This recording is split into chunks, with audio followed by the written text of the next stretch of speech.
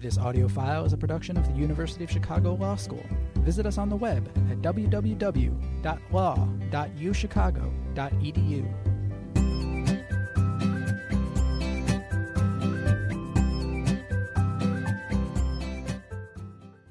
Good afternoon. Welcome to the University of Chicago Law School. My name is Thomas Miles. I'm the Dean Designate of the Law School. It's my pleasure and honor to introduce today's guest, FBI Director James Comey. Many of you are already familiar with Director Comey and what a distinguished career he's had. It was just last June that the law school conferred on Director Comey the Distinguished Alumni Award, and the director honored us by delivering an inspiring address to our 2015 graduates. Director Comey's career began as a member of the class of 1985 at the law school, where he worked in the Mandel Legal Aid Clinic. His career highlights include service in the U.S. Attorney's offices in the Southern District of New York and the Eastern District of Virginia. He was the U.S. Attorney in the Southern District of New York and the Deputy Attorney General. In 2013, President Obama nominated James Comey to become the FBI Director. And last February, Director Comey did something that no previous FBI Director has done. He delivered an address in which he called for a national conversation about race and law enforcement. In so doing, Director Comey identified what he called several hard truths about police and the communities they serve, especially communities of color. Director Comey also called for the collection of more comprehensive data about arrests and the police use of force. In describing these hard truths, Director Comey acknowledged that these conversations can be bumpy and uncomfortable, but they are necessary to help improve our understanding.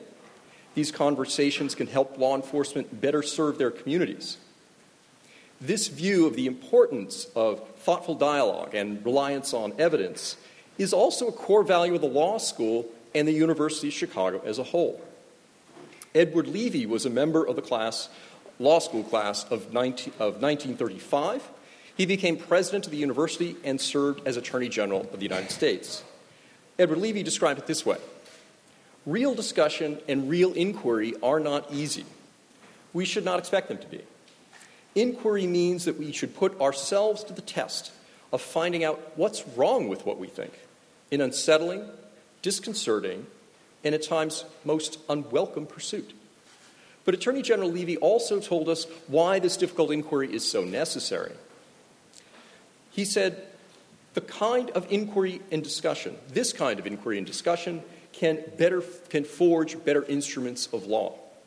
The quality of our discussion will determine the quality of our law. Director Comey's willingness to risk the bumpy and uncomfortable conversation in order to improve the enforcement of law and to make it more just is very much in keeping with the law school's commitment to intellectual inquiry. It's especially fitting, then, that Director Comey has chosen to return to the law school as a place to continue this conversation about law enforcement and the communities they serve. I'm very glad that he's chosen to do so. Please join me in welcoming FBI Director James Comey back home to the law school.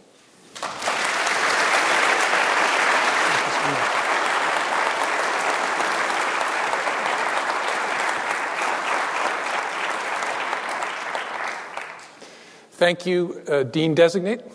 Tom, it's so great to be back here. Thank you, folks, for joining. I'm having all kinds of flashbacks sitting in this space. I think this is where we did the law school musical, where I did not attempt to sing, or it would be memorable for a lot of other reasons. It is great to be home in a place where I spent 3 years of my life and that I still consider part of me. I graduated in 1985, which to many of you must seem like the 1800s, but to me it does seem like yesterday. When I first walked into this building, I can remember feeling a mix of fear and anxiety. I also felt excitement and anticipation. I hope and expect those are the emotions of nearly all first years. For me, law school was a time of joy and hope. Joy at finding myself learning the law, learning how to orbit a problem, to ask myself hard questions, and to be asked hard questions and to answer them with an open mind. It was also a time of hope that I could be of some use, that I might be able to be part of doing something for others, be part of a greater good. I know that sounds idealistic, but I believe that all law students, in a sense, are idealistic because I think all law students share a fascination with the law, the idea of what it could be, what it should be, the notion of protecting civil rights and civil liberties, the idea of moving the law to protect people and to right wrongs. When I was in law school, I didn't know exactly what kind of lawyer I wanted to be, but my hope was that I would find a job that would allow me to make a difference in some small way. This school gave me the confidence and the tools to do that, and I'm extremely grateful. At the time that I was at this great law school, this community, the South Side, was also my community. The neighborhood was a place that I would go when I needed a break from the pressures of this place, and there are a few pressures at Chicago Law School. Back then, I played basketball, maybe too much basketball when I think back. In 1983, my second year of law school, I became the only white player in the Ogden Park Basketball League at 65th and Racine. My teammates, who were awesome guys, joked that I'd integrated the league, which I guess is true. They admitted that they weren't much focused on integration. They were focused on winning, and they knew that you can't teach height. I remember them saying, "He can't jump, but he sure is tall. Ask him to play." And then the next season, I brought the second white player in the Ogden Park Basketball League. And with a group of guys who played the game beautifully, I was lucky enough to be part of a championship team in that great league. Like my law professors and my fellow law students, my teammates helped me see life through different eyes. We all had different histories and different perspectives, but we all wanted to play a game we loved for a few hours, and we did so. In 1985, as I was getting ready to leave Chicago, we all started to see ominous changes in the neighborhood. They were not good. It was when crack cocaine was starting to spread like a cancer in Chicago and around America. Kids were shooting kids in turf battles over the sale of cocaine. Innocent people were getting caught in the crossfire, and violent crime and homicide was starting to rise dramatically. It was the beginning of a period during which American cities, and minority neighborhoods in particular, experienced historic and horrific levels of violent crime. It was also a time when I chose a career in government, trying to be part of doing something useful, a choice that I've never regretted. And it's one I would encourage all of you to consider, no matter what kind of public service you pursue for at least part of your career. Now I stand here all these years later, facing a time when so many of our communities are once again troubled. And the trouble is complicated, it is layered, and it is painful. I imagine two lines. One line is law enforcement. The other line is the communities that we serve and protect, especially communities of color. And what I see are those two lines arcing away from each other, actually at an increasing rate. Each incident that involves real police misconduct or perceived police misconduct drives this line this way. Each incident that involves an attack on or murder of a police officer drives this line this way. As I said, I actually feel the arcs not only bending away from each other, but bending away from each other more quickly and more quickly, incident by incident, video by video, and that is a terrible place to be. And just as those lines are arcing away from each other, and maybe because they are arcing away from each other, we have a crisis of violent crime in some of our most vulnerable communities around the country. Here in Chicago, just last month, more than 50 people were shot in a single weekend. And the next weekend, the numbers rose even higher. An 11-month-old boy was shot in the hip. His mother and grandmother were shot and killed right next to him. In some cities across the country, we are seeing a similar explosion of senseless violence. The victims of these crimes aren't just numbers or blips on somebody's screen. They are parents and children and friends. They are young people who could have done so much with their lives. This is not a time for not in my neighborhood, not my problem. When that kind of violence becomes part of the American experience wherever it is, everybody pays a price, and it will take everyone to make it right.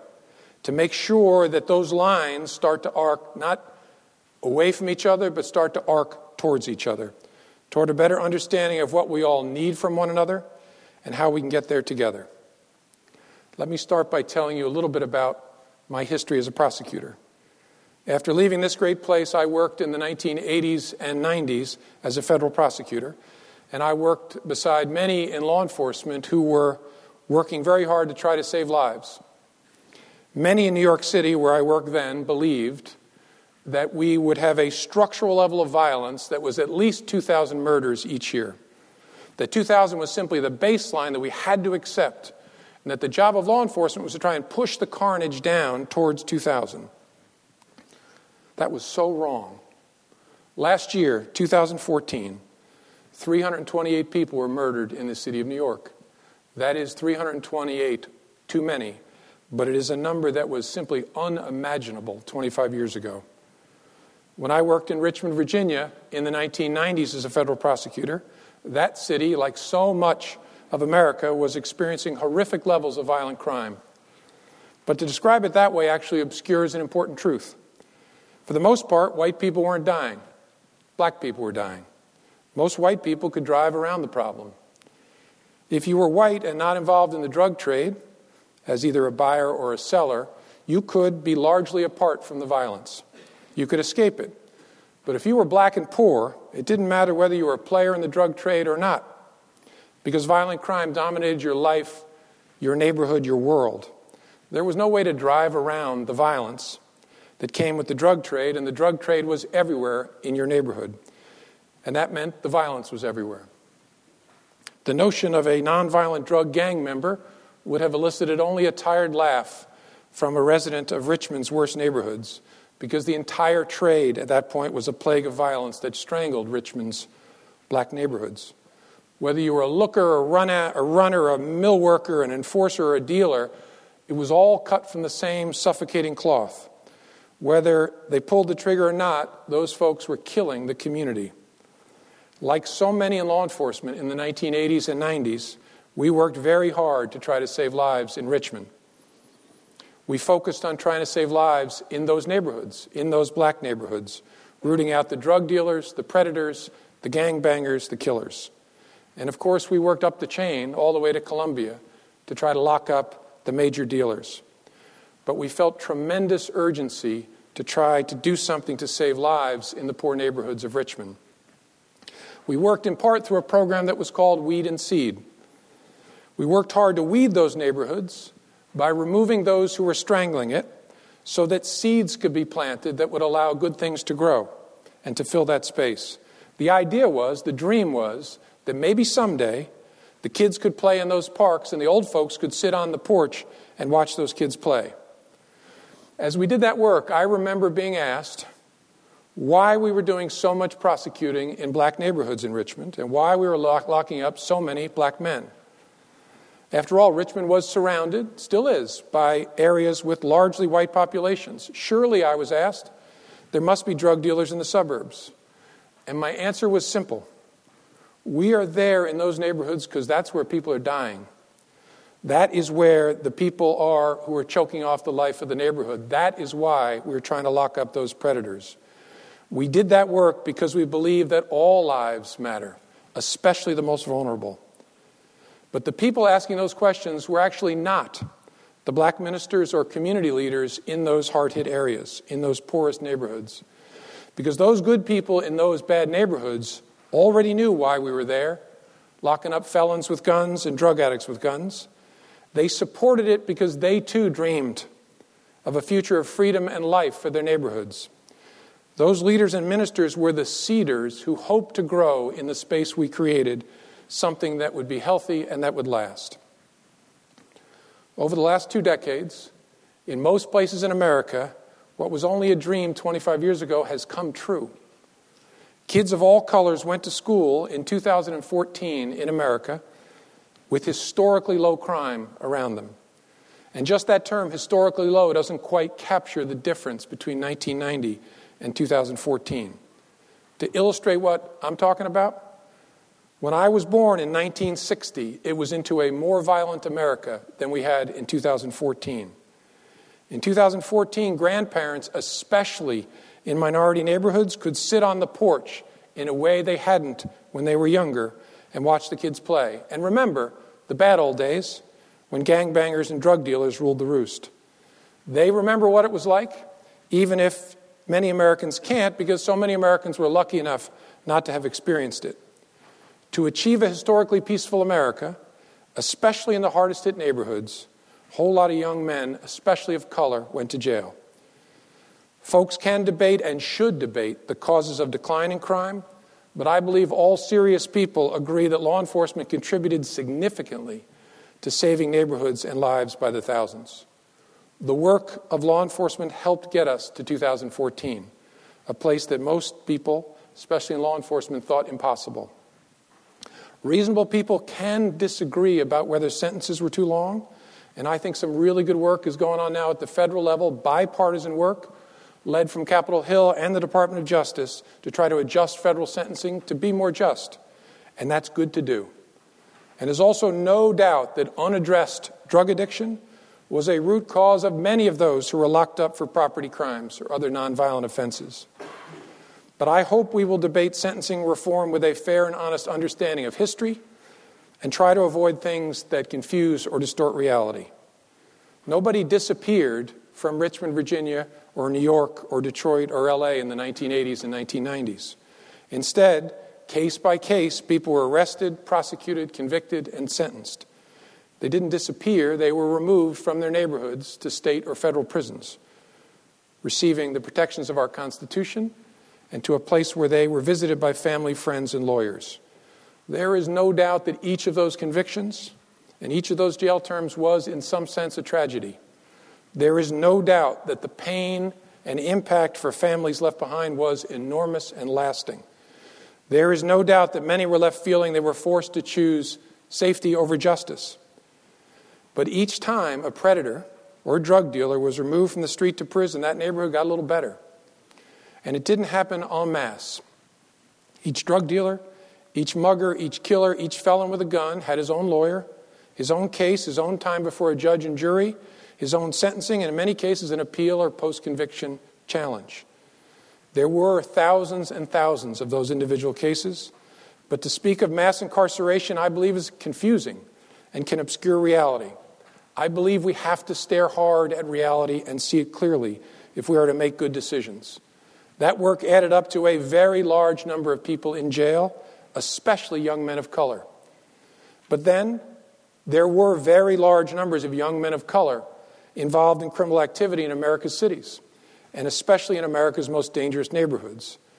Each arrest, each prosecution was a failure on multiple levels of our society, and there are many reasons for those failures stretching back many, many years, frankly, to the beginning of this great nation and before that. But the pulling of those many weeds, as painful as it was, allowed churches, schools, community groups, and parents to plant seeds to grow healthy neighborhoods. Neighborhoods that are free and alive in 2014 in ways that were unimaginable 25 years ago. We cannot lose sight of that. A problem we face today is that nobody speaks for those who have not been victimized in recent years because they don't exist. There are tens of thousands of people who were not murdered or raped or robbed or mugged or intimidated because crime dropped to historic low in this country. The victims don't exist, so they aren't a constituency. They can't talk to any of us. They can't talk to the press. They can't talk to Congress. There are millions of people, people of color, who in 2014 enjoyed their lives and enjoyed their neighborhoods in ways that were impossible in 1990. They were not, in 2014, trapped in their homes, putting their kids to sleep in bathtubs to keep them safe from stray bullets. So they are not here to participate in what is a very important discussion. They're out living. Somehow, we need to imagine their voices in the current debate about justice in this country as we strive to make ourselves more just. We have come far as a nation, but we still have weed-choked neighborhoods. We heard the voices of real live victims just this past August in northwest Arkansas when the FBI and our partners sent hundreds of agents and officers into the predominantly black town of Blytheville, where drug dealers were suffocating that community and overwhelming the local police. As our SWAT team stood in the street following the arrests of the defendants, 70 of them, nearly all of whom were black, they were met by applause, hugs, and offers of food from the good people in that besieged community. Those are the voices that we have to remember and have to be part of our conversation. And of course, we must also hear the voices of those who were incarcerated, those who were left behind. We need to strive to punish effectively and reintegrate more successfully than we ever have. We need to deal with issues of addiction and the demand for drugs, which we have failed to adequately address for generations in this country. Sure, it's true that young men of color have long been dramatically overrepresented among both homicide victims and killers. But it's also true that white people buy and use most of the drugs in this country. White people's demand for drugs drives that drug trade that for so long has suffocated non-white neighborhoods. And that's a problem our society cannot continue to drive around. And of course, we have to improve the way we police. As I said in a speech I gave earlier this year at Georgetown, there are hard truths that we in law enforcement must see clearly. Only by looking hard at ourselves can we improve and really connect with the people we serve and protect.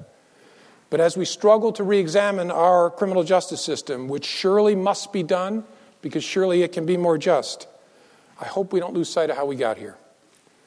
Perhaps it is true, as someone once said, that the only thing new is the history you don't know. Yes, we put a whole lot of people in jail. But over that same period, our cities were transformed. Lives were saved, lives that matter enormously. And we can't forget that as we try to get better. Part of being clear-eyed about reality requires us to stare hard at what's happening in this country this year and ask ourselves, what's going on? Because something deeply disturbing is happening in places across America. I have spoken about 2014 and what I've just said in the last few minutes on purpose, because something has changed in a lot of places in 2015.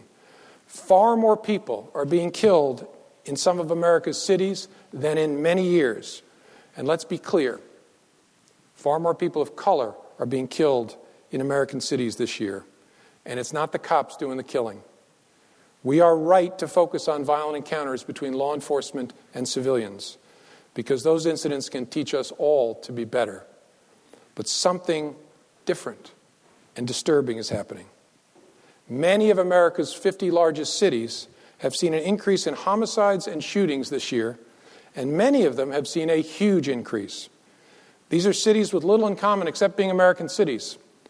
Chicago, Tampa, Minneapolis, Sacramento, Nashville, Orlando, Cleveland, and Dallas. In Washington, D.C., we've seen an increase in homicides of more than 20% in neighborhoods across the city. Baltimore, a city of 600,000 souls, is averaging more than one homicide a day, a rate that is higher than that of New York City, which has 13 times the people. Milwaukee's rate has nearly doubled in the first 10 months of this year. And who's dying? Police chiefs say the increase is almost entirely among young men of color at crime scenes in bad neighborhoods where multiple guns are being recovered. That is yet another problem that white America could drive around. But if we really believe that all of us matter, all of us have to understand what is happening. Communities of color need to demand answers. Police and civilian leaders need to demand answers. Academic researchers need to hit this hard. What could be driving an increase in murder in some cities, in all regions of this country, all at the same time? What explains that map and that calendar? Why is it happening in all these different places and all of a sudden? I have been part of a lot of thoughtful conversations in the last couple months with law enforcement, elected officials, academics, and community leaders about this. And I've heard a lot of theories, reasonable theories. Some have said maybe it's the return of violent offenders who have finished long jail terms. Some say maybe it's cheap heroin or synthetic drugs. Some have said, well, maybe because we busted up big gangs successfully, smaller gangs are now fighting for turf. Some have said maybe it's a change somehow in the bail system or charging or sentencing. Some have said maybe something's changing with respect to the availability of guns. And these are all useful suggestions. But to my mind, none of them explain both the map and the calendar in places all over the country, all in the first 10 months of this year. I've also heard another explanation in conversations all over the country. And nobody says this on the record. Nobody says this in public. But police and elected officials are quietly saying to themselves, and they've said it to me, and I'm going to say it to you. It's the one explanation that, to my mind, explains the calendar and the map and makes the most sense.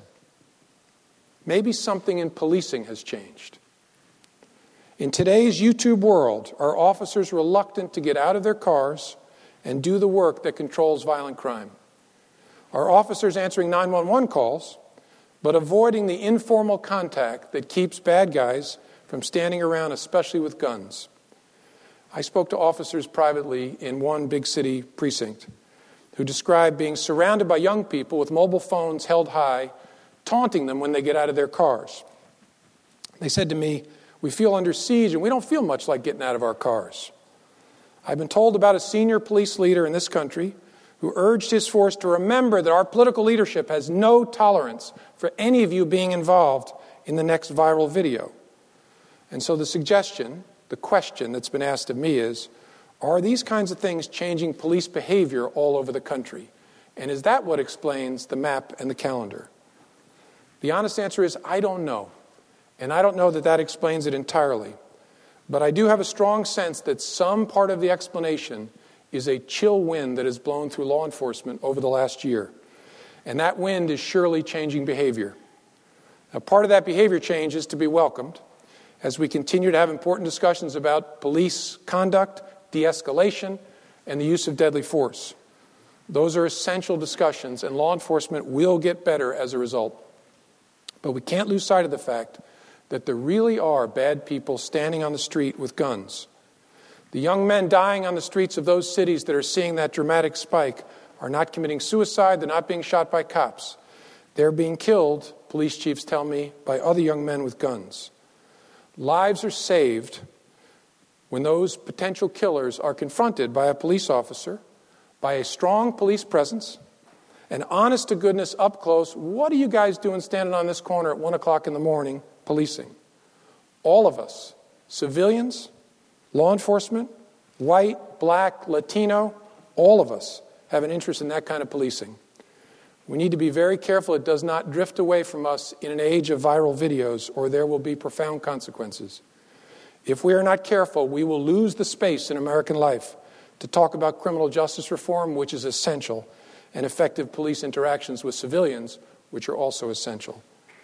In a way, the conversations we're having today to make ourselves better, to focus better on sentencing, recidivism, drug treatment, preparing people to reenter the community are a welcome luxury. The fact that as of 2014, we had a violent crime rate we had not seen in 50 years. If what we're seeing in America continues, we will be back to talking about how law enforcement needs to rescue black neighborhoods from the grip of violence. All lives matter too much for us to let that happen. We need to figure out what is happening, and we must deal with it now.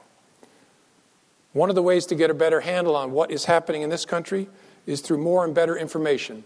Now, I know that data or data, depending on where you're from, is a dry word. Right? And when people start talking about we need better data, folks tend to tune out.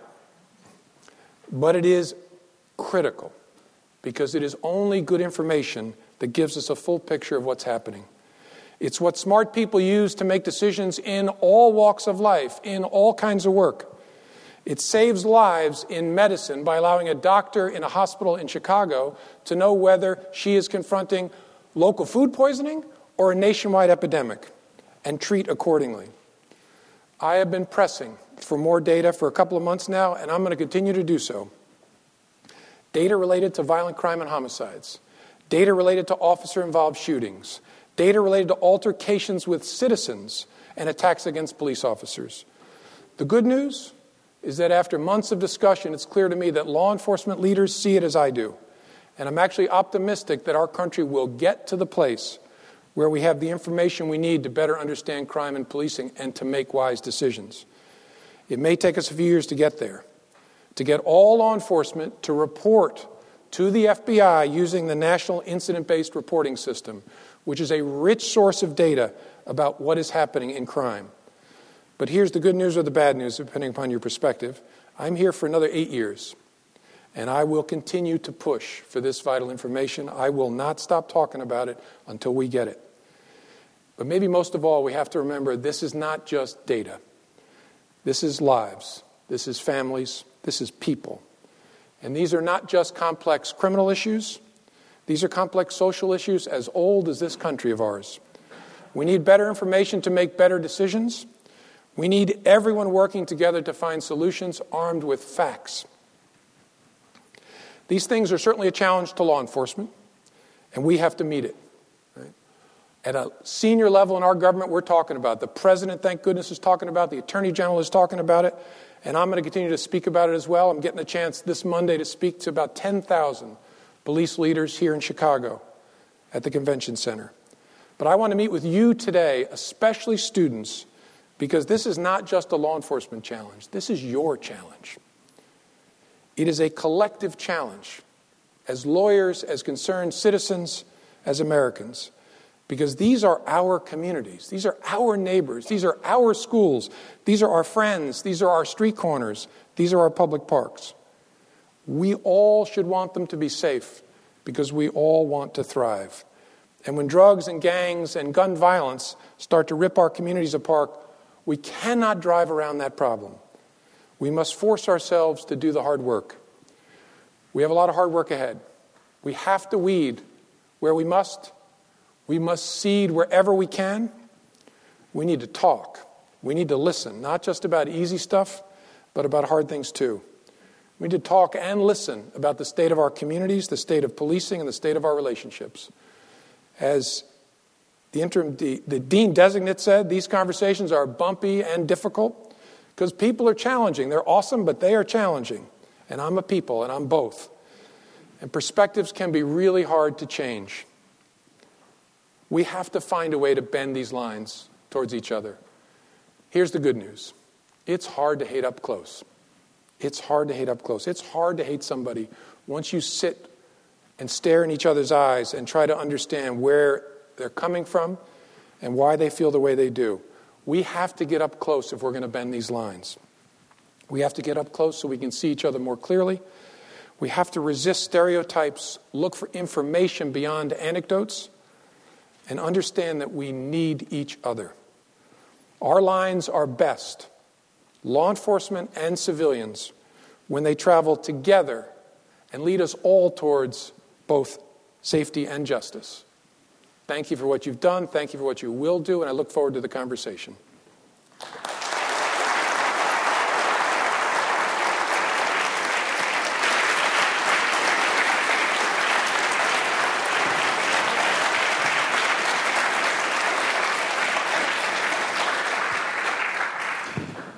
Thank you, Director Comey, for those remarks. As the director said, he's interested in having a conversation, a dialogue, talking and listening. And I can think of no better way for a dialogue to occur than between two students at the University of Chicago Law School, a former student and a current student. So I'm pleased to introduce a third-year student to lead our conversation with the director. This student is Ruby Garrett. Ruby's currently editor-in-chief of the Legal Forum. In 2 weeks, the Legal Forum will be hosting its annual symposium. And this year's topic is fittingly policing the police. Ruby also participates in 2 clinics, the Police Accountability Clinic and the Juvenile Justice Clinic. Last year, Ruby served as president of the Black Law Students Association, and under her leadership, our chapter was recognized as the Midwest Region's Chapter of the Year. Ruby also serves on multiple committees and advisory boards here at the law school and across the university, and her talents extend far beyond law. Like the director, she's been active in the law school musical. So I'm very pleased to welcome third-year student Ruby Garrett to the dais for a dialogue with Director Comey.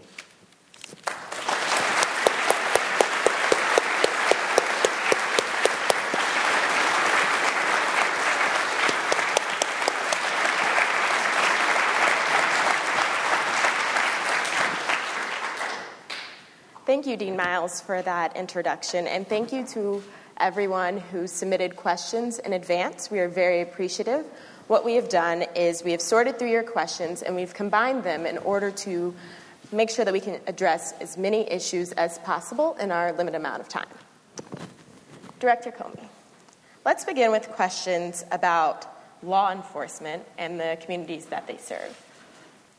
In the wake of recent public debate over racial discrimination in police forces, what action has the FBI taken to reduce civilian deaths involving police? Thanks, Ruby, and thanks for doing this. I really appreciate it. We've done a number of things. In no particular order, every field office in the FBI has hosted at least one conversation, and many more than that, following up on the talk I gave at Georgetown. The FBI doesn't do policing, but we know everybody, and we're in every community in the United States. So what we've done is, in every community, brought in students, community leaders, and law enforcement to continue to talk about the nature of our interactions and how we can make them better and safer. And then we obviously participate in training around the country. And then part of our criminal responsibility is we investigate civil rights cases, allegations of unlawful use of force or abuse of color of law. And the reason we do that is to send messages of deterrence, that behavior like that is not tolerated. So I think we're doing it both in a positive way and by sending messages of deterrence through our criminal investigations. And so in terms of that training, what role do you think that the FBI can and should play in training local police districts on how to deal with racially sensitive policing? That's a great question. I'm not sure the FBI is best equipped to do that. The Department of Justice as a whole is, and through the community-oriented policing section of the Department of Justice, they do a lot of that. What we do is training more in law enforcement tactics. We host a national academy where we teach police leaders how to oversee other police leaders. We talk there about use of force and the laws that govern use of force. But in terms of things like recognizing your implicit bias, de-escalation, those are things we're not experts in. Right? We think our folks know how to do that, but the teachers of that are the other folks in the Department of Justice's COPS office. Okay. And so in the past, you've commented in the media that the media should not have records and data about police shootings when the government does not, and you spoke a little bit about it today. How do you propose to make this change a reality?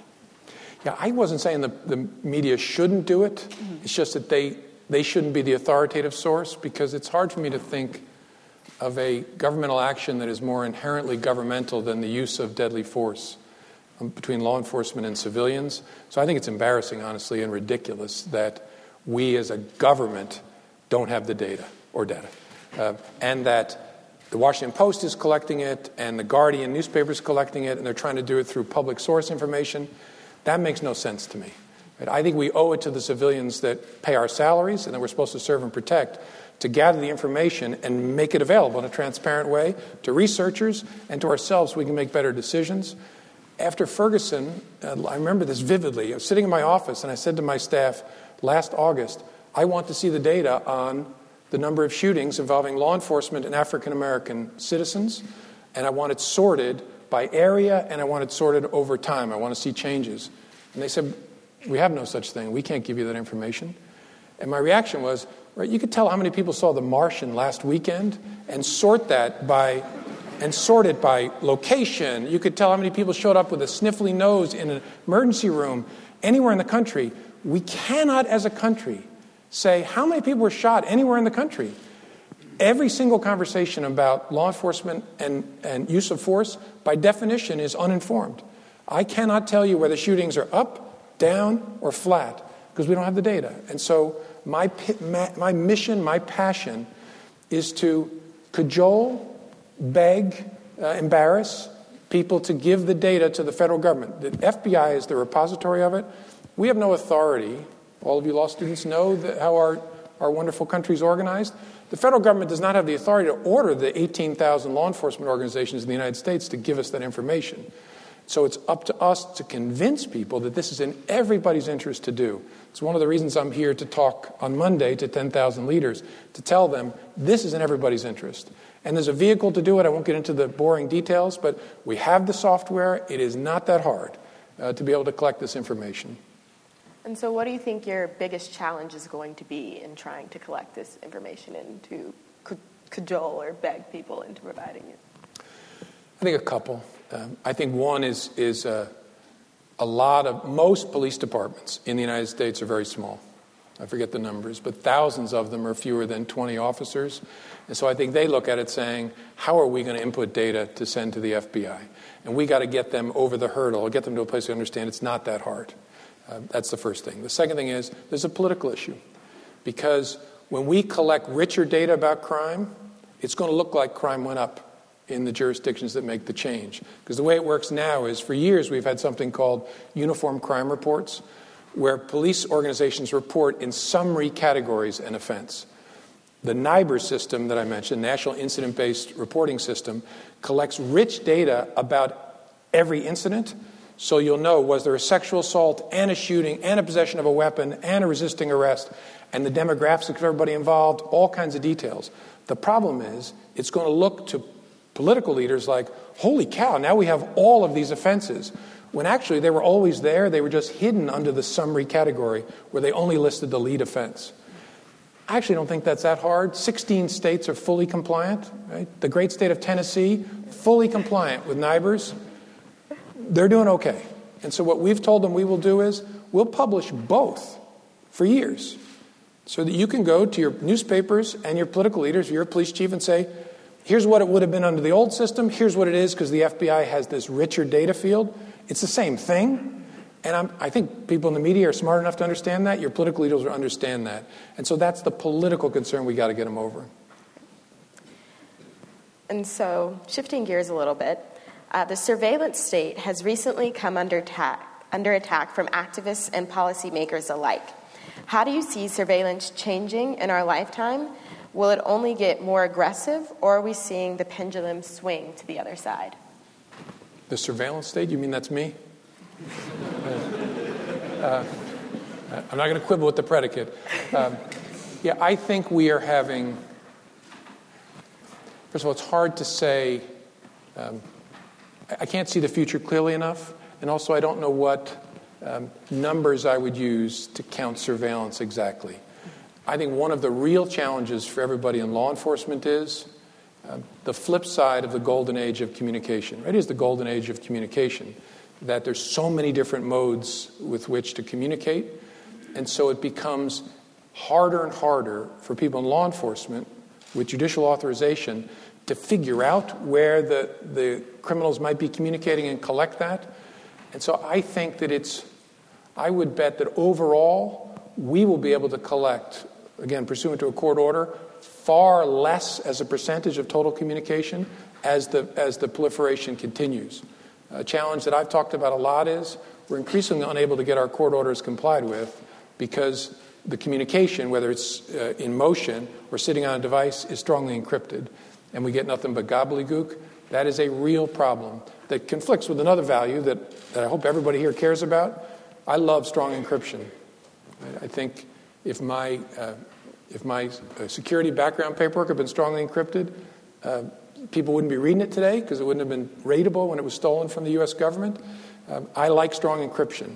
The challenge is, how do we reconcile that, which is we need safety and security on the internet, with our need for public safety? Those two things we all care about are colliding right now. It's the mother of all problems. There's not an easy answer to it. What I've been trying to do is facilitate a conversation about it. And maybe we'll talk more about it today. And so I guess kind of to that point, someone wanted to know, what do you think the proper balance is between government surveillance and privacy? Yeah, hard to articulate as a particular balance point. I think the key is that all government surveillance is shot through with the design of the founders. Right? What I tell people is, look, I think I'm a good person, but I don't think you should trust me. I think what you ought to want to know is, how is he overseen? How is the genius of the founders was, right, knowing you can't trust people, separating powers among branches and setting interest against interest. The question that should always be asked about surveillance authorities is, how are they checked and balanced? Right?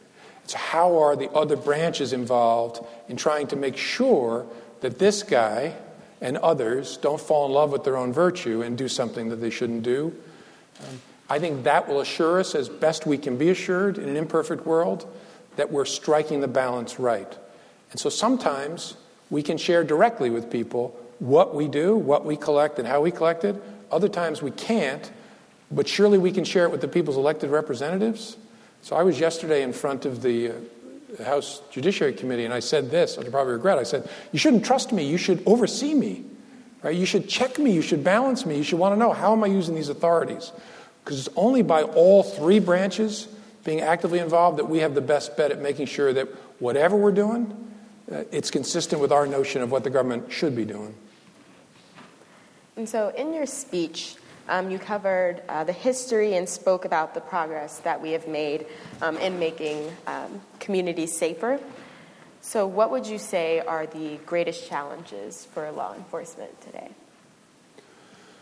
I think the greatest challenge is this the separate, what the president calls a slow rolling crisis.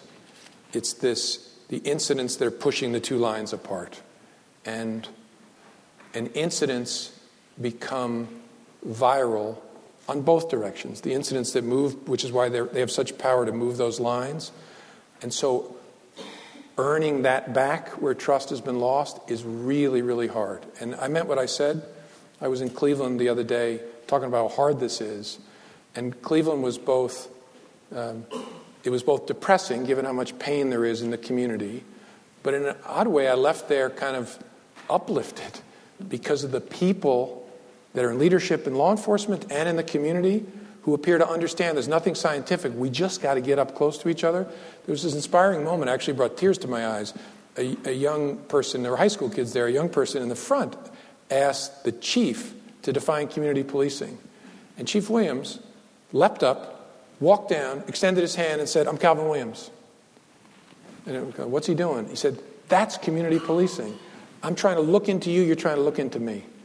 And getting that, the reason I keep talking about that closeness is, as I said at Georgetown, it's hard for me. I'm a white guy. I'm 54 years old. I grew up in northern New Jersey. I've had a certain background. It is really hard for me to imagine how a 19-year-old African-American man walking home from the library is experiencing an encounter with those of us in law enforcement. But we gotta, right? We gotta try and break out of the me's we're trapped in and try and understand, so how is he perceiving this encounter? But the reverse has to happen. And I've never met anybody who joined law enforcement to help white people or black people, Latino people, or Asian people. And I've never known anybody in law enforcement who, when the 911 call comes, says, what if there's a white person I'm going to help? They just go. Right? There's 1 million people in uniform in law enforcement in the United States. Like any big family, we're going to have our weird uncles and cousins and problem children. But in the main, these are folks who don't make much dough and are doing this, which is dangerous work, because they want to do something good. So part of our task is get people to see inside of who we are. But it can be very hard if you stay in your car. Because if you stay in your car, you're an object, and the person, that 19-year-old guy, he's an object. They only become human beings and susceptible of connection when we get out of our cars and talk to each other. But it's really hard. It's really hard. And so, this is, I guess, going back to history. How does the agency internally and externally explain its participation in COINTELPRO in the 1960s? Yeah, that's actually a great question. There was a series of COINTELPROs, as I understand the history. One focused on the black community and others on different communities. The idea was there's a subversive element, and they have to be disrupted by offensive operations by the FBI. What we try to do internally and externally is talk about it. We require all new agents in training, all new analysts in training, to take a curriculum focused on the FBI's interaction with Dr. Martin Luther King. And as part of that curriculum, travel to the King Memorial, which I hope everybody gets a chance to visit, on the banks of the Tidal Basin in Washington. And the curriculum is designed to force them to think. We're not going to tell them what conclusion to reach. We're going to show them our history and then say, how do you think that's consistent with our values, with the rule of law, with oversight? How do you think about that? And the feedback from the students has been really good. So it's going to be a feature. As long as I'm director, going to be a feature. I think that talking about it is how we air it. There's a tendency when you work in an organization where you've done something bad to say, well, we're focused on the future. But actually the past shapes the future. And so it's the reason I keep under the glass in the corner of my desk the single-page wiretap application, so-called, that Director Hoover sent to Bobby Kennedy asking for permission to bug Martin Luther King. It's 5 sentences long, doesn't have any facts, just an assertion that this communist influence and the racial situation requires that we bug this man. No time date, no restriction. And it's signed J. Edgar Hoover, and then it's signed Robert F. Kennedy, and then it went. And I keep it there under the glass, because that's actually the corner of my desk where every morning when I come in, I put a big stack of applications that we're making to wiretap people in national security cases. And we have to make the application. It goes to the Department of Justice, then to federal judges to review. And these things are as thick as my wrist, some of them as thick as my leg. And I actually put them on top there, because sometimes I hear my people say what a pain in the neck it is to have to do all these things. And I say, yeah, it's a pain in the neck. It's a really good pain in the neck. Because I'm not trying to pick on Hoover or Kennedy. What I tell everyone as part of this curriculum is, they were people. People are dangerous. Because people fall in love with their own righteousness. I'm highly confident Hoover and Kennedy believed they were doing the right thing. Right? And that's the danger. They were not overseen. They were not checked. They were not balanced. Those thick applications, because they go to the third branch, is oversight and constraint. We will not fall in love with our own view if someone else is saying, that doesn't make any sense, and pokes at it. So that's why I do it. And so that constant talking is the answer to dealing with an ugly history and trying to make it better in the future. And so one of the students mentioned the visits to the King Memorial, and they were wanting you to speak about that, as well as requiring them to go to the Holocaust Memorial Museum, and why you think that those visits are important. The Holocaust Museum visits started under my predecessor, and I've continued it. And I've continued it because I think that is a gut-wrenching, I don't know how many of you, I hope you also get a chance to visit that, a gut-wrenching, nauseating, vertigo-inducing exposure to the abuse of power on a scale that's almost impossible to imagine. And I think that's also another great lesson in what people are like. Because the lesson of the Holocaust Museum, if you're not careful, will just be, they were evil people. When I think the lesson is, most of them were good people who allowed their moral authority to be surrendered to a group, and they were hijacked. And so good people perpetrated. And that is a terrifying message about what we're capable of as human beings. And I want my people to feel that burning in their chest so you don't forget it throughout a career at the FBI. I added the King Memorial visit because I think that is the danger with the visit to the Holocaust Museum is the evil is so extraordinary and so far away in time and place. There's a danger someone will say, well, that's a thing over there. And we try to make sure they don't see it that way. But our interaction with Dr. King is a living part of the FBI, and so it's a reminder of some of the same themes in a very personal and direct way for a Bureau employee. So that's why we do both. And how much of your role as the director is to maintain a balance between agency effectiveness and compliance with the law? It's a huge part of my job, but I actually don't even think of it that way. I don't think of it as effectiveness and compliance. I think we're only effective when we are maniacs, frankly, about the rule of law. I believe the spine of the FBI is the rule of law. We do a ton of training on it for our new people. Training's important, but the best definition of culture is the way things are really done no matter what they tell you in training. So it's actually, the training is necessary but not sufficient. So it's really important that we constantly talk about it, about the importance of the Fifth Amendment, the Fourth Amendment, the Sixth Amendment, the First Amendment, that it becomes part of our fabric. And that is one of the really cool things about the FBI. It is. It's one of the reasons it would have been a mistake to divide the FBI into a national security organization and a law enforcement organization, because there's a danger that that national domestic intelligence agency would lose that intuitive Bill of Rights orientation that's part of the criminal work. And the other way we stay focused on it is we're constantly interacting with judges. Right? Our work is subject to scrutiny constantly. That's great for us. And so I actually think we're only effective if we are. And as we've told the whole organization, we are only as good as the American people's confidence in us that we're honest, independent, and competent. We sent dozens of agents to Ferguson, Missouri after the riots in August 2014, and we had them dress in business attire and wear raid jackets over the top, unbuttoned, and they went around and knocked on hundreds of doors.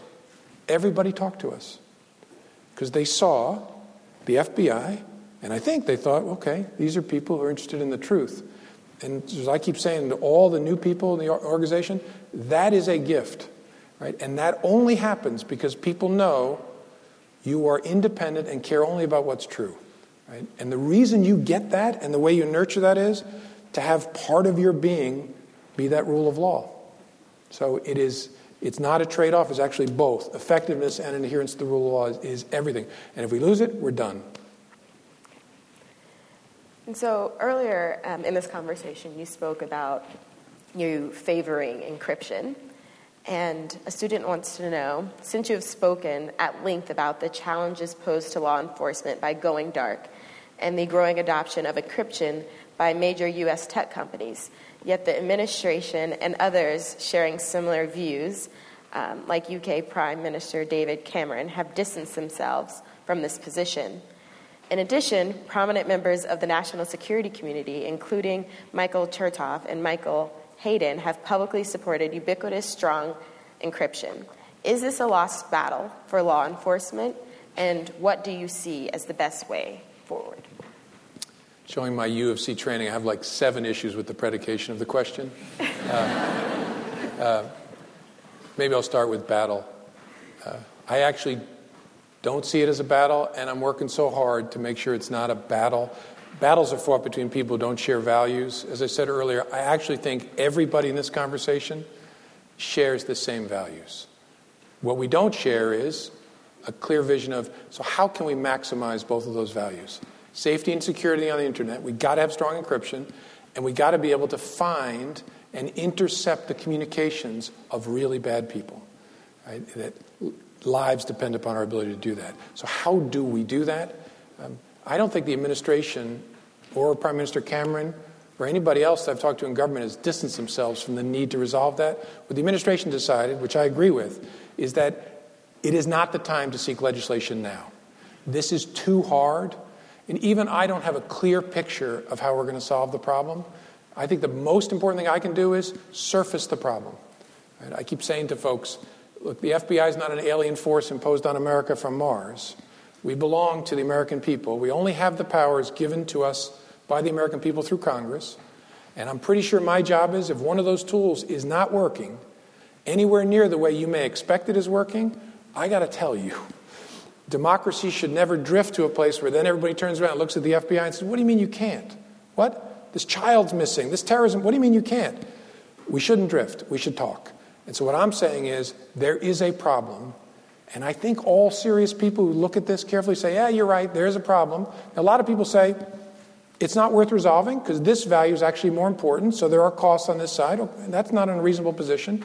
Others say it's just too hard. That's the one I'm most skeptical about. Because first of all, what is it? Right? Going dark is many different things. It's devices where a judge's court order can't open it. It's wiretaps where a judge's order doesn't produce information that can be read. And so people say it's too hard without material diminution in security. Maybe, but I look at companies that are doing it today, right? The major internet service providers, right? You probably have your email through many of them, strongly encrypt in motion, decrypt so they can read your email so they can send your ads, then they encrypt again. They comply with judges' orders, and no one's telling me they're materially insecure from a security perspective. So I'm a little skeptical, but mostly I believe we haven't really tried. No one's really been incentivized. I mean, what business has incentive to try and figure out a way to give the government the ability to execute a court order, right? And so I think we have to continue to talk about it so that everybody, and the people in the tech companies are good people, when they see the darkness that I see, their reaction is, ooh, let's have conversations, talk about what might be able to be possible technically. So we're having that now. Everybody should talk about this. And maybe we decide nothing can be done, but we ought to talk. So we're talking to the tech companies, we're talking to law enforcement, we're talking to our allies, because a big part of this has to be an international thing. And so we'll just keep at it. But I really don't see it as a battle. The best thing that's happened in the last year in this is the venom is dropping, right? I may be an idiot, but at least people don't think I'm an evil idiot, I think, on this. And so the venom is dropping, and people are having serious conversations where they're saying, actually, no, that couldn't work. That's great. And so we're going to keep doing that. The administration has not said we will not seek legislation. They have said we will not seek legislation now. And so in your speech, you spoke a bit about the drug epidemic in the U.S. What role should and will the FBI play in de-escalating the current Mexican drug wars? Well, the Mexican drug wars are primarily the responsibility of the Mexican government. We work, along with DEA and the State Department, pretty closely trying to help them deal with that.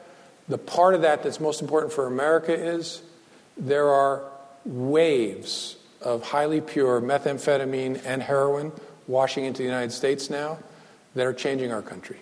And I've learned from our friends at DEA, who have the lead at the federal level on drugs, that there's only one piece of good news in the United States on drugs.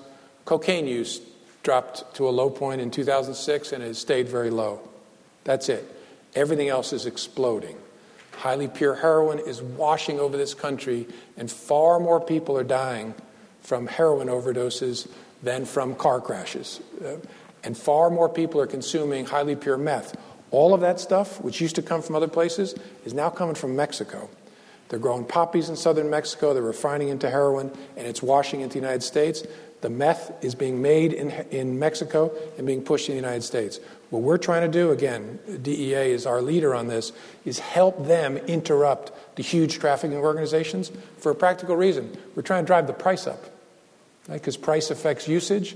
The plague that we're having with heroin is being driven in large part, as I understand it, by kids who would otherwise, or young people who would use pills, are finding this highly pure heroin that's coming from Mexico to be far cheaper and a more powerful high, and it's killing them. But they're moving over to it because the Mexican traffickers are gaining market share by, everybody at Chicago will understand this, by pushing down the price, which is getting them more customers. And they're actually starting to do things like offer loss leaders like free methamphetamine with a heroin order to try and grow the business. Huge, huge problem. And obviously the biggest part of it, as I alluded to in my speech, is the demand for drugs. Right? We can lock up Mexicans, we can lock up Latino youths, we can lock up black youths dealing drugs in our countries until the end of time. We will be doing that until the end of time unless we deal with the demand side of it, right? Because that's what's driving it. And shame on us if we continue to drive around this problem, because it's primarily a white America problem, and focus on locking up those people of color. Shame on us. We have to do both. We've got to disrupt the drug trade. We have to stop the demand. We own that problem. And so keeping the international focus but shifting to a different crime, today more and more crimes such as cyber crimes are carried out across borders. However, it's very difficult to fight against such international crimes effectively, in part due to the necessity of cooperation from countries such as China and Russia. What is the FBI doing to build relationships with those countries?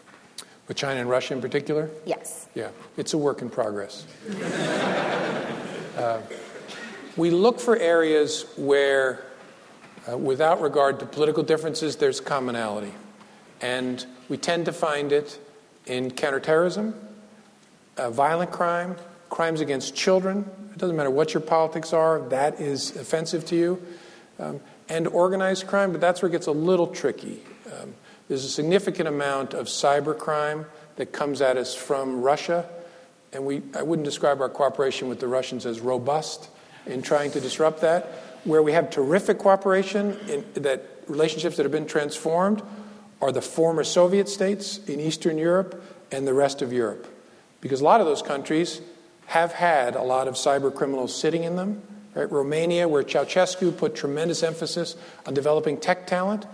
Right? After his fall, a lot of that tech talent turned to crime. The Romanians have been spectacular at clamping down on it, and one of the ways they do it is sharing information and technology with us. And so we try to find ways to carve things out from politics. We've had some very promising public statements by the Chinese on cyber theft. Time will tell, as the president said, we need both words and actions, and so we're watching that space. I have not yet reassigned anyone. And so, on a lighter note, which fictional character comes closest to your ideal law enforcement? official.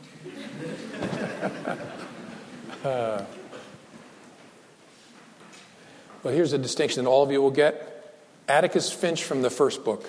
Wait a minute, or is that the second book? From To Kill a Mockingbird. Always been an inspirational figure for me. I have not yet read Set a Watchman. I'm not convinced it's a real deal, so I'm not going to bring myself to read it yet. But I just think that I have a picture of my grandfather, Atticus Finch, on my wall at headquarters, who was a police officer. They remind me of each other. Someone of character, humanity, humility, and good humor. Yeah, I think people, especially in our line of work, we see a lot of darkness in our work. You got to be able to laugh. Because if you can't laugh, your soul starts to get crushed, and that affects the way you deal with people. And so you've got to release some of that pain that you absorb. Because I talked about in the Georgetown speech, the danger we face is when you see badness all day long, you can start to assume everybody in the area where I work is bad. So everybody's treated as a perp. And NPR had this fascinating piece that I saw where they talked about officers who had just done an overnight shift, and then they moved to a day shift in hard-hit neighborhoods. All of a sudden, they saw a different world. They didn't realize there were so many families and moms and dads and grandparents. Their view was warped by the darkness of their work, having to encounter people in a criminal setting. And so I do think that laughter, the ability to laugh at yourself and a little bit with the world is important. And so, on a related note, do you think that the portrayal of FBI agents in the media is accurate? Depends on which show you're watching. I've been asked a lot about the new show Quantico, which I'm told is very popular among a demographic that may be represented in this room. I'm looking at a lot of young faces. It's not like that. Yes, we're young. Yes, we're attractive. But no, we are not all sleeping with each other and chasing terrorists around in our classic Quantico. There isn't a single... It's actually one of my dreams, something I'm working on. To date myself, when I was a kid, every middle school boy thought about the FBI. And there was a reason for that. There were only 3 channels plus PBS, and you had to get up to change them. And at least in New York, it was ABC, I think, on Sunday nights, was the FBI. And it was so cool. Now, it would be terrible to see today because cool has changed. Cool is much cooler. But I dream of a day, one of our many challenges in the FBI is diversity. Actually, it's a crisis, I think, for us. I dream of a day when every boy and girl, black, white, Latino, Native American, Asian, it doesn't matter, thinks about the FBI because they see us at that point in their life. The challenge for us is recruiting in college and thereafter is fine, but the FBI, as corny as it sounds, is not something you do, it's something you are, because it's hard, you don't get much money at all. So you have to have an orientation towards service. People decide whether they have that pretty early. And so I'd like to be in a place where we have people see us in a way where maybe we're not sleeping with each other all the time, earlier in their lives. And so I'm trying to encourage, we don't do TV, but I'm trying to encourage people. I've met with producers who've come asking whether they have a show idea, would the FBI provide them with technical assistance? And if it's a show that doesn't show us all as corrupt, yeah, we're not going to get script control, but we will try and help you because I want kids to see us. Because I think those kids, the FBI only has one diversity problem, which is trying to get people of all walks of life to try to get in. We're never going to change the standards, and we don't need to. We got great talent out there. That's our challenge. A lot of places have a second problem, which we don't have. A lot of places it could be hard to be a woman or a person of color working in a place. The good news is, again, we're a big family, so maybe we have some weird uncles, but in the main, it is a good place to work. We have almost no turnover.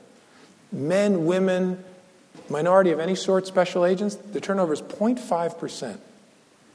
Once you come in and do this work, you don't leave. So what I'm trying to do is get to a place where more people try.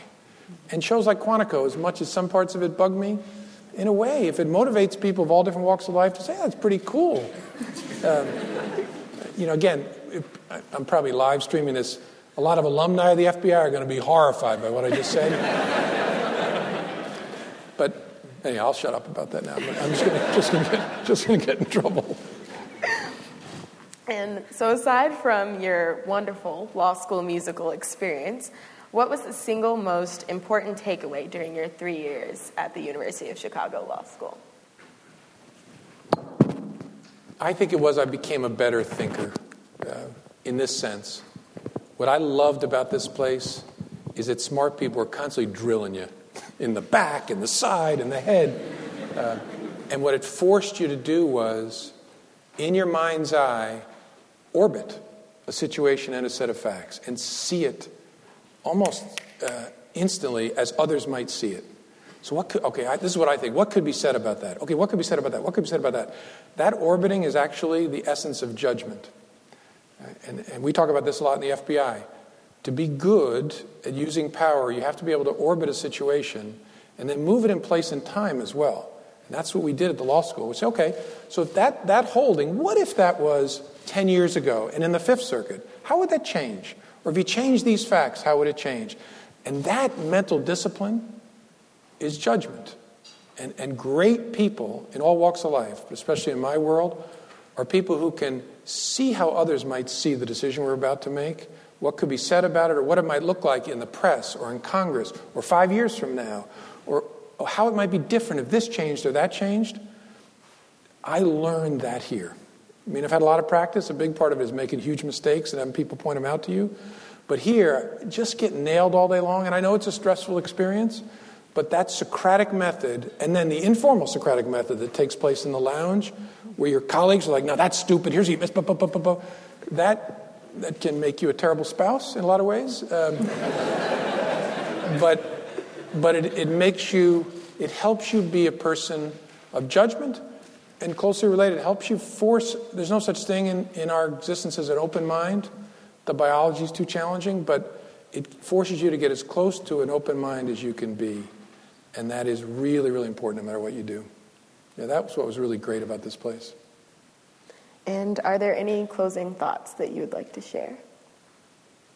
No, I'm grateful for this. Thank you for this, Ruby. I just hope that all of you will continue to talk about this. Don't think somebody else owns this problem. Don't think that you don't have a contribution to make. I meant what I said. There's not a fancy way to arc these lines back. It's getting up close. And that requires smart people to want to talk about it. And one of the hardest things in life is actually listening. And I've had to learn. I'm still not great at it. I've had to learn and learn and learn. Because most listening is the Washington listen. Right? That's a period of silence where I wait for the other idiot to finish talking so I can say what I planned to say before I came to this debate. That's not real listening. Real listening, which we were drilled into here, is listen with a mind towards being convinced. Right? Don't listen to rebut. Listen, think, then respond. But that's so hard. One of the hardest things to talk about in American life is race. Right? I believe our problems with race are the central narrative of America's existence. Right? We were born in original sin. And that has been a problem for us forever. We have to get past that and talk, as uncomfortable as it is, especially about issues like that, and listen about issues like that. And together, we will get better. Perfect is a long way off. We will get better. And I appreciate you being part of that. Thank you. Thank you for speaking with me. Please join me in thanking Director Comey. Thank you so much. Thank you.